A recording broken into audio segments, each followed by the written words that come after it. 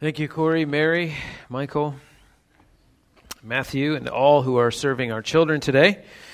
Children's Church is open, and so most of you have already taken your little ones there. And for the rest of us, if you have a Bible, go ahead and point your Bible to 2 Corinthians chapter 4. If you're new, my name is Jamie. I'm one of the pastors here, and it's my honor and privilege to be with you again in 2 Corinthians. We work through books of the Bible a little bit at a time here. And we've made our way in 2 Corinthians to chapter 4 this morning. 2 Corinthians chapter 4. We're going to pick up where we left off last Lord's Day in verse 13. And we're going to read to the end of chapter 4 today. Happy Mother's Day again to you all. And I can't think of a better way to celebrate motherhood except by talking about suffering, which is what we're going to be doing for the next 45 minutes or so. So if you would direct your attention to verse 13, I'll have it behind me here as we read. This is the word of the Lord.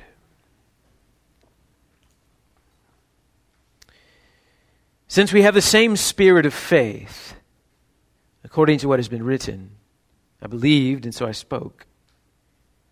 We also believe, and so we also speak, knowing that he who raised the Lord Jesus will raise us also with Jesus and bring us with you into his presence. For it is all for your sake, so that as grace extends to more and more people, it may increase thanksgiving to the glory of God. So we do not lose heart. Though our outer self is wasting away, our inner self is being renewed day by day. For this light, momentary affliction is preparing for us an eternal weight of glory beyond all comparison. As we look not to the things that are seen, but to the things that are unseen. For the things that are seen are transient, but the things that are unseen are eternal. Let's pray together. Lord and Father, I thank you for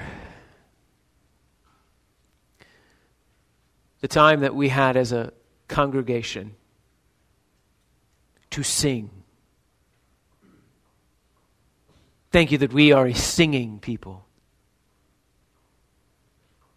And that singing is so much a part of what we get to do every week. Thank you, Lord, that as you carry us through difficult weeks, you gather us into the church, where we worship the Lord, where we remind one another and remind ourselves that God is faithful, that God is good,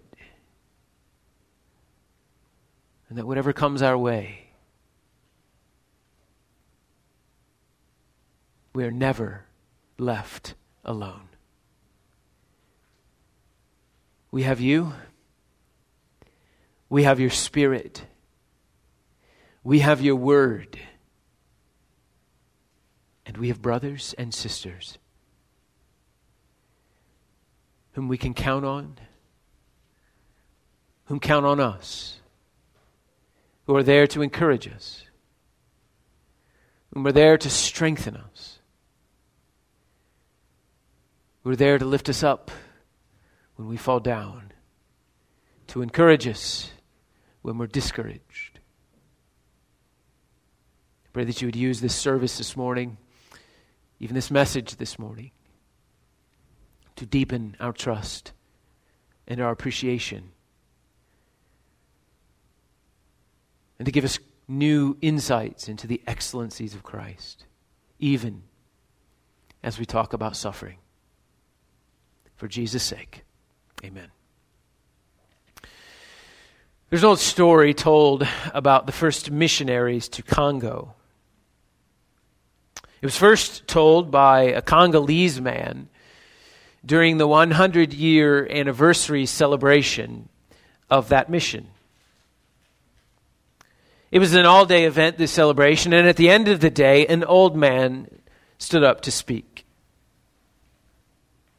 "I am an old man," he said.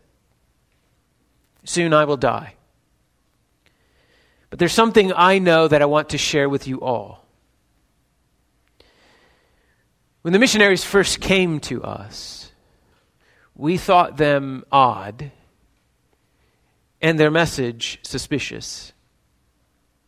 So to test them, we decided to slowly poison them. And over the course of months and years, they got sick. Some of their spouses died. Some of their children died. And yet they stayed and kept telling us about this Jesus." And then the old man added, "It was as we watched how they died that we knew their message was true, that they had nothing to be gained by us. And we decided that we too wanted to live for this Jesus." We've been learning from 2 Corinthians that weakness is the way of the kingdom. Weakness is no hindrance to Christian ministry. Rather, it is a prerequisite for Christian ministry. We've been learning that suffering as a Christian is no anomaly. Rather, it is one way that God shows the surpassing power of Christian ministry belongs to Him and not to us. We found in the pages of 2 Corinthians that it is the revealed will of God to bring His people through affliction in order to deepen their dependence on Him, to wean them off of self-reliance, and to shine the unfiltered light of the gospel to others. We've learned that God may not always deliver us out of affliction, but more often He sustains us through affliction. And this is for our good, and this is for His glory, and He uses it to accomplish His mission. Well, in many ways, this cuts across the grain, doesn't it?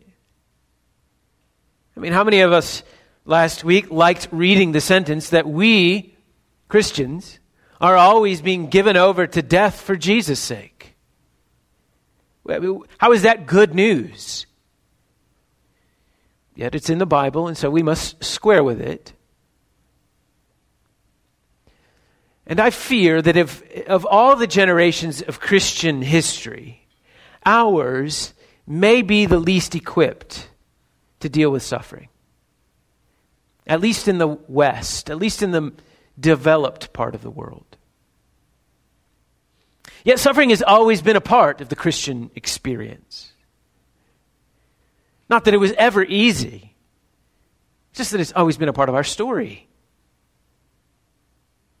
And instead of running from it, Christians have always just stood in it.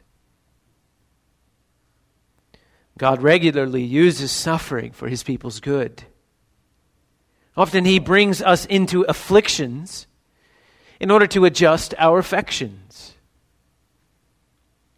Jesus warned us of the danger of worry, love of money, rogue desires that are dangerous to our souls.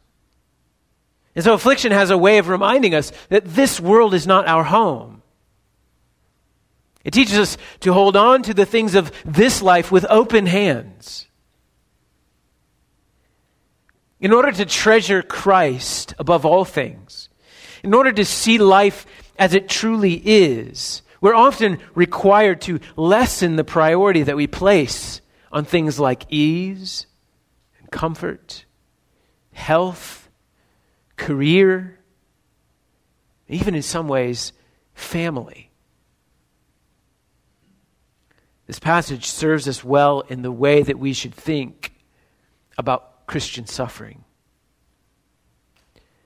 And so I should say that if you're here and you're not a Christian, I'm very glad that you're here, and I hope that you feel welcome as you've come here. And that you never have to become a Christian in order to be welcomed here. But just about everything I'm about to say in the next 40 minutes is really not applicable to your life at all. But at the end of the service, if you decide that you would like to become a Christian, come and see me after, and I'd love to talk to you about that and give you some resources about how to have your sins forgiven and how to surrender your life to Jesus.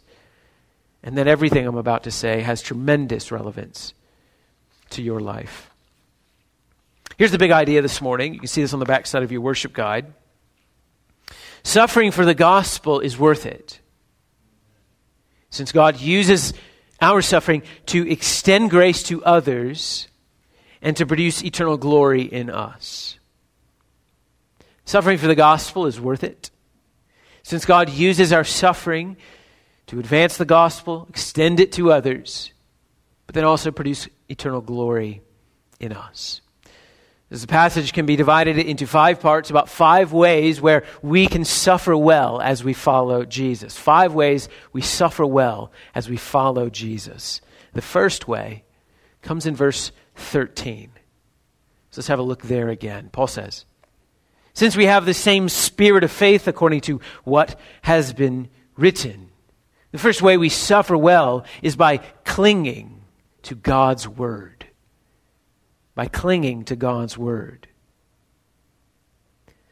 Next, the apostle quotes from Psalm 116, which is why we used it in our call to worship this morning.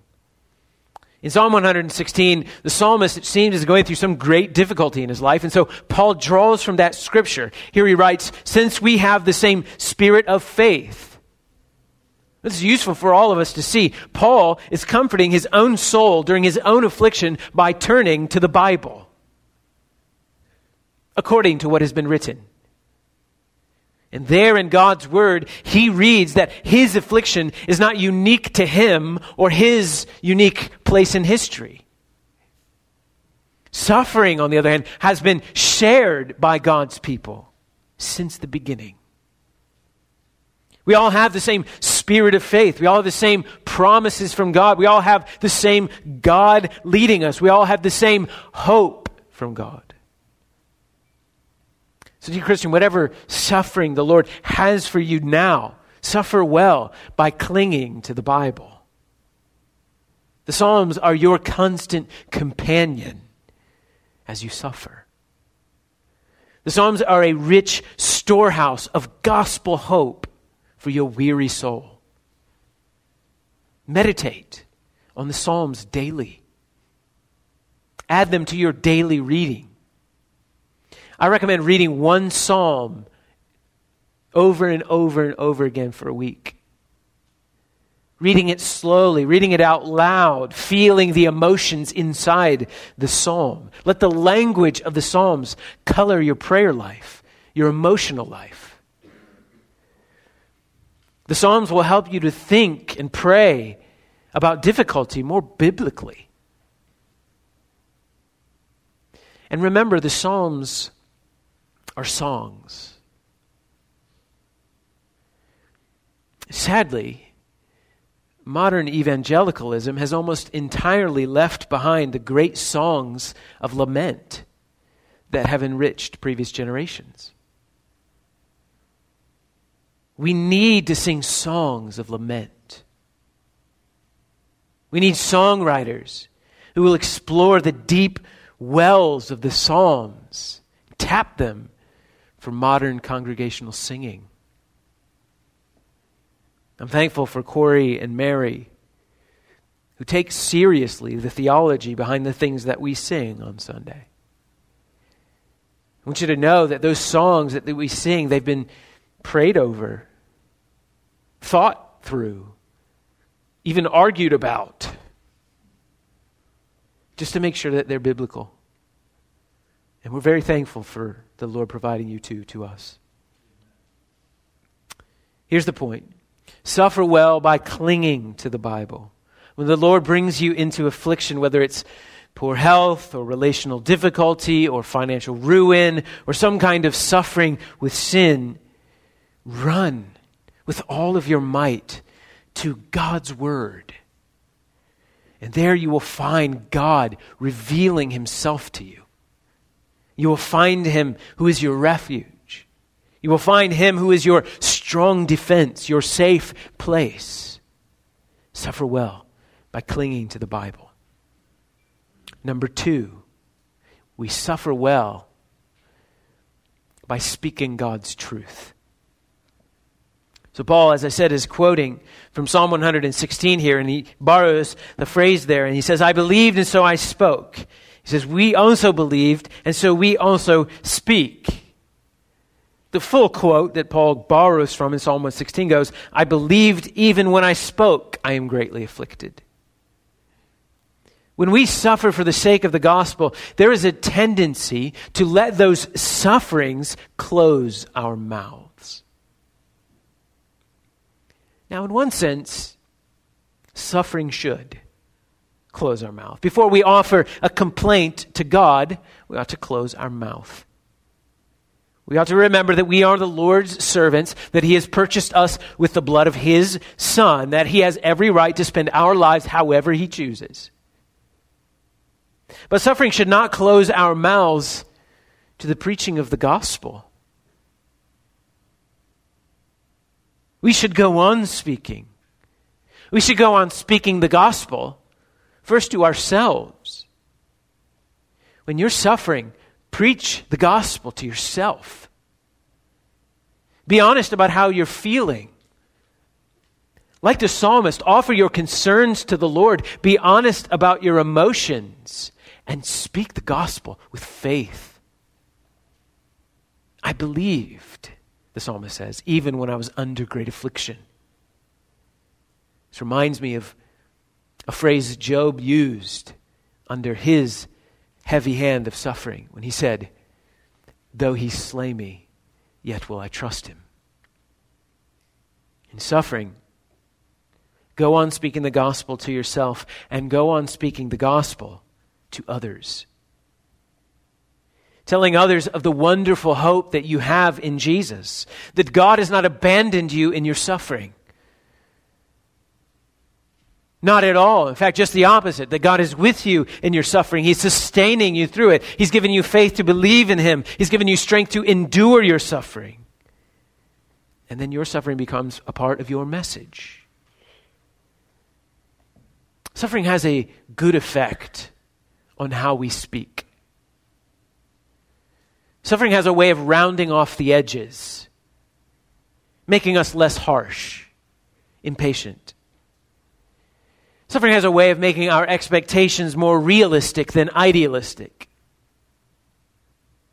Romans 5 says suffering produces endurance. Endurance produces character. And character produces hope.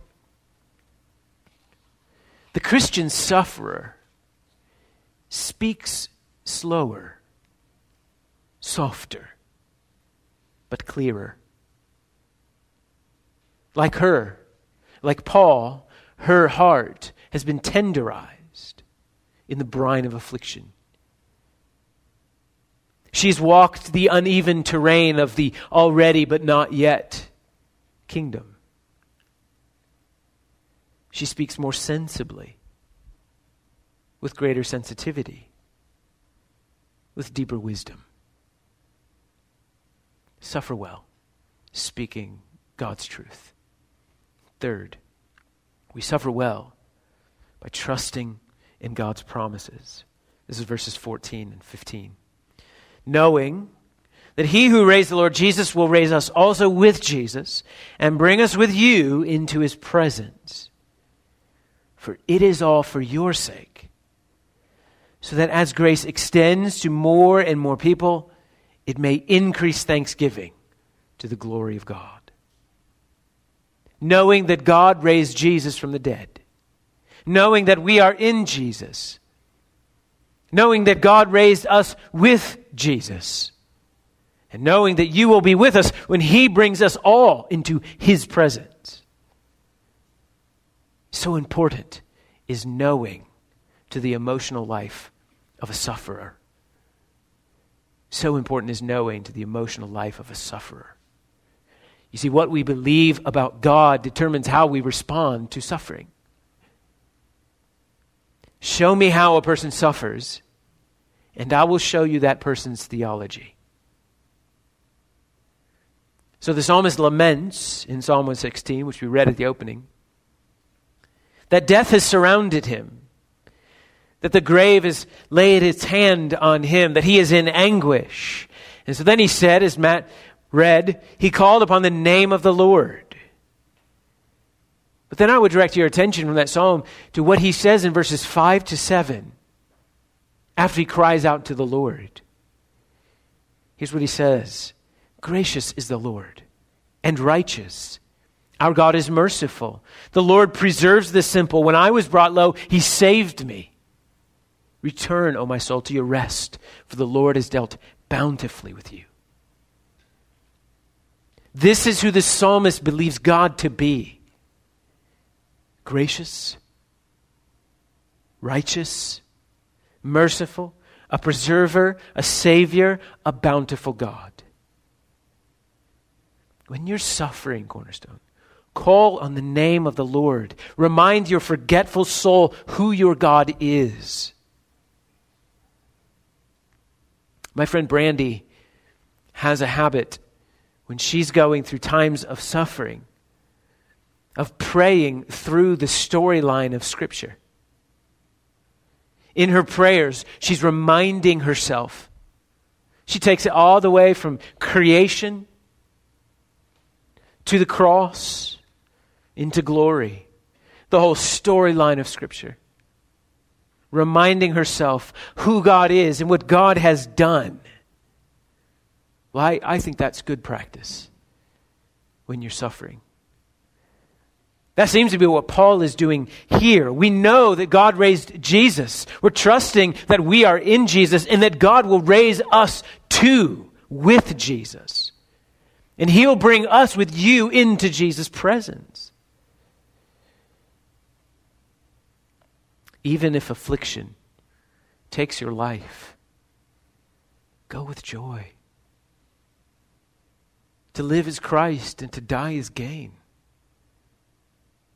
We see again in verse 18, we'll get there in a few minutes, that suffering well means looking away from affliction, looking away from your afflictor, and looking toward heaven, looking toward your deliverer.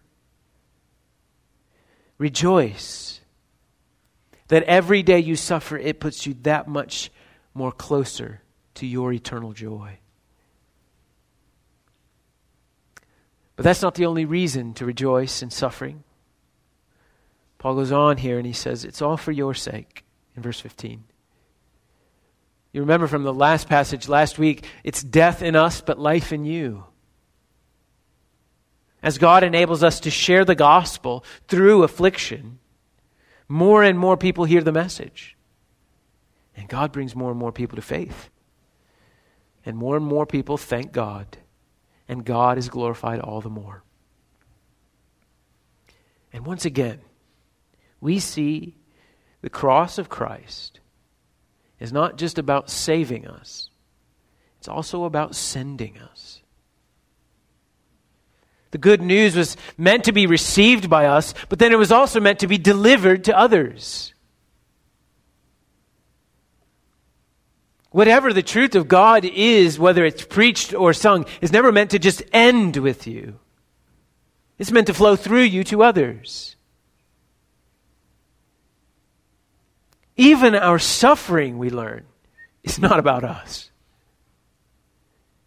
How easy it is for us to close off and to collapse in during suffering. But can you see that when we do that, it's not just bad for us, but it also withholds thanksgiving to God that He deserves as others watch us endure with the Lord's strength. We saw this back in chapter 1, verse 11. The apostle is asking the Corinthian church to pray for him. Here's what he says. You also, Corinthians, must help us by prayer so that many will give thanks on our behalf for the blessing granted us through the prayers of many. My dear fellow Americans, how we must divorce ourselves from the individualistic, chest-pounding, I've got this, I think I can mentality. It plagues us. Your affliction is not just about you.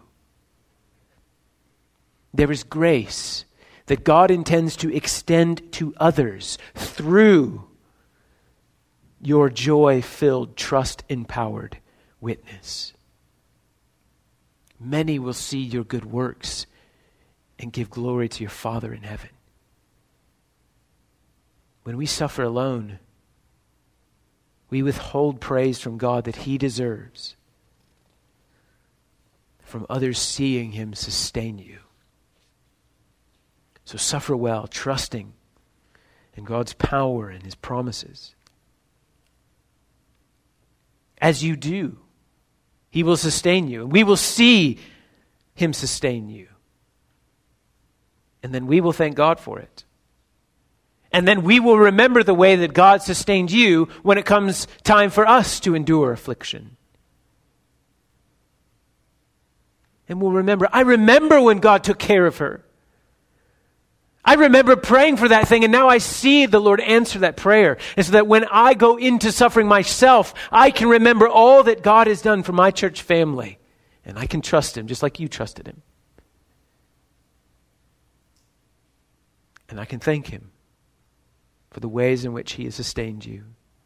I just wonder whether or not our view of suffering is just too small. So we suffer well by clinging to God's word. We suffer well by speaking God's truth. We suffer well by believing in God's promises. And then fourthly, we suffer well by submitting to God's renewal. That's verse 16. So we do not lose heart. Though our outer self is wasting away, our inner self is being renewed day by day. We suffer well when we submit to the Spirit's work of renewing our inner self. Well, I was only half joking earlier when I said that Mother's Day is the perfect day to talk about suffering. Because in many ways, motherhood is marked by suffering. That's not just anecdotal, that's biblical. Don't forget the effects of sin on the first mother. Genesis chapter 3, verse 16. To the woman, God said, I will surely multiply your pain in childbearing. In pain you shall bring forth children. Jesus' own mother was told that she would suffer. Behold, this child, this Jesus, is appointed for the fall and rising of many in Israel, and for a sign that is opposed, and a sword will pierce through your own soul also. Luke chapter 2. Mothers suffer when they bring children into this world. And they suffer when they raise children in this world. They suffer when their children get older, when their children need them less. They suffer when their children leave home. On Tuesday night, I watched mothers and grandmothers crying because their children were singing at their last choir concert. Mothers also suffer when their children are fools. Proverbs says, a foolish son is a grief to his mother. How many mothers in this very room have children who have played the fool? Who have turned from God? And you've suffered. And yet you have not given up hope. They've run, and you've prayed. And hope has filled your broken heart. We all have much to learn from the hardy, hope-filled suffering of mothers. And like them, we do not lose heart. Though our outer self is wasting away, our inner self is getting renewed every day. Paul is referring to the outer self, the part of the self that belongs to this world, the part of yourself which is temporary, the part of yourself which is wasting away. By wasting away, he means getting old. The part of you that's getting flabby and saggy and dying. That part of you. But as Christians, we don't lose heart, even when our outer self is wasting away. Because as we submit to God's Holy Spirit, we are being renewed in the inner man every day. Even as our physical body ages, our spiritual life is constantly being transformed from one degree of glory to another. I've said it before that Christians should age differently. They should think about aging differently. I continue to be amazed when I hear Christians speaking about getting old with really only one note. I got this pain, I've got this ailment, I've got this inability, now I've got this impediment. But Christians have an entire symphony of speech about aging. Though the outer self is wasting away, the inner self is being renewed day by day. Sure, I don't mind hearing about your pains and ailments and inabilities and impediments. I'll tell you some of my own. But don't forget the refrain of the Christian life, which is that you're getting glory and tenderness and pleasures from God and joy, and thank the Lord, wisdom as you age. Tell me of the books of the Bible that you've read. Tell me about books about the Bible that you've read. Tell me about the passages of the Bible that you've memorized.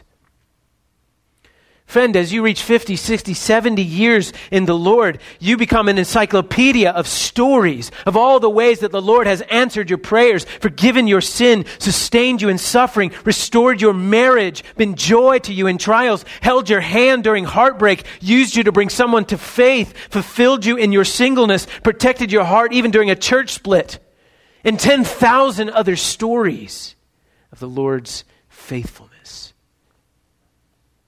It's your inner self being renewed daily. As the saying goes, there may be snow on the roof, but there's fire in the furnace. Well, that brings us to the fifth and final way we suffer well. We suffer well by looking to God's eternity. 2 verses to finish our time together. Verses 17 and 18. For this light momentary affliction is preparing for us an eternal weight of glory beyond all comparison. As we look not to the things that are seen, but to the things that are unseen. For the things that are seen are transient, temporary. But the things that are unseen are eternal. We suffer well when we look to the unseen, forever glory that we will have with God. Did you notice the apostles' use of contrasts? Light, momentary, affliction. Eternal, weight, glory. Seen, unseen. Temporary, eternal. Well, why do you suppose that is?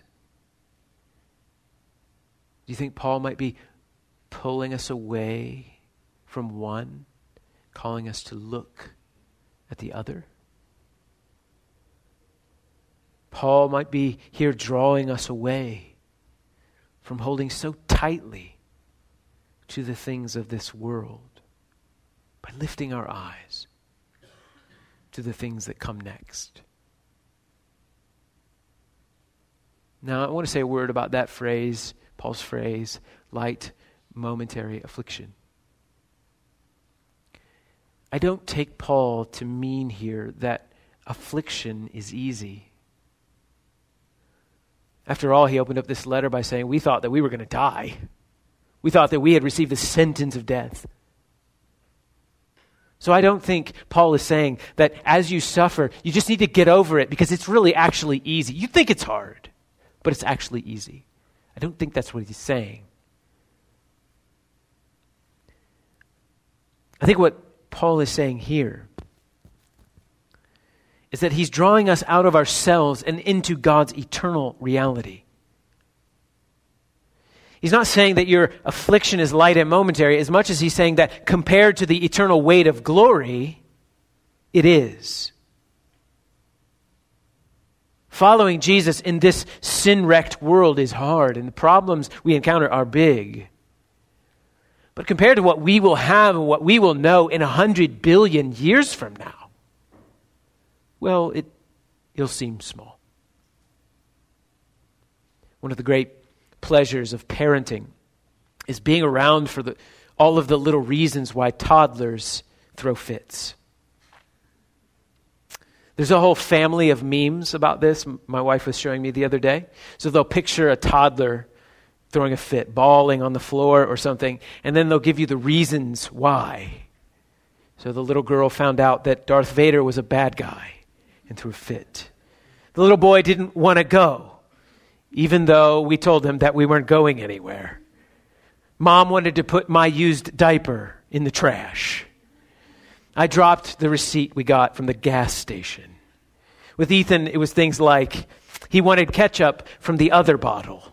Or his taco broke apart when he bit into it, and now everything's on his plate. Or the ice cream is cold. With Ethan, it was always about food for some reason. But these are funny to us as adults because we see with bigger eyes, and we know that throwing fits over silly little things is just silly.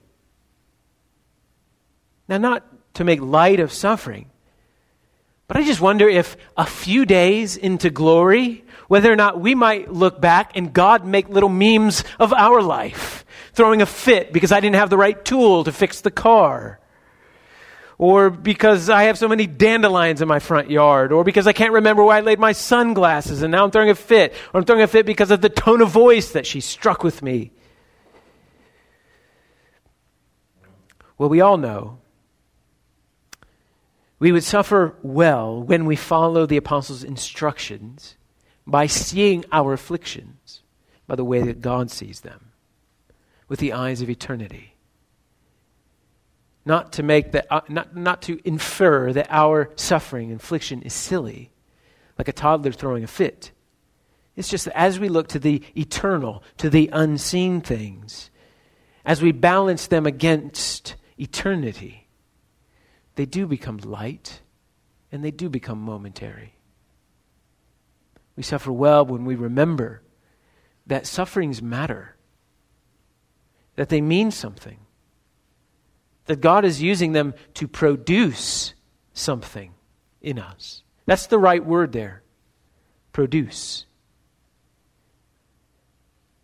The affliction of your life is a little bit like an assembly line where eternal glory is being made. Afflictions correct your affections so that when you lose face, you learn to care more about what God thinks than what man thinks. And the result is glory. So you're confronted with sin in your life, and you learn to be repentant. And the result is glory in your life. You get taken advantage of, and you learn to love. And the result is glory in your life. Your idea gets shot down. Your pride dies, and you learn patience. And the result is glory in your life.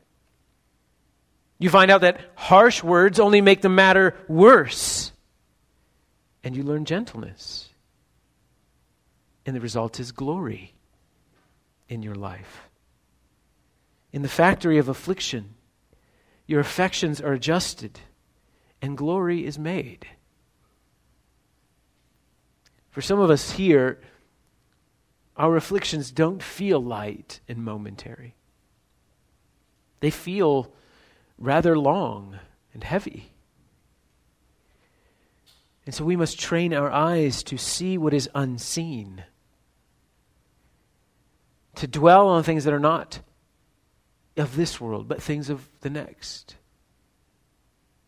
To understand that the Lord's hand may be heavy, but it is never cruel. To live day by day in one word in verse 17. Preparing. Somehow or another, this suffering is preparing you, producing in you that eternal weight of glory. When you look up that word in a Bible dictionary, you'll find that it means achieving, accomplishing, bringing about, creating. It means that God is using it to create that eternal weight of glory, to give to you. And the only way to bring that about is to bring you through affliction. It means that He's doing this for your good and for His glory. So suffer well by clinging to God's word, speaking God's truth, trusting in God's promises, submitting to God's renewal, and looking to God's eternity. Suffering for the gospel is worth it because He will use it to extend grace to others and produce glory in you. Please stand for the prayer of confession.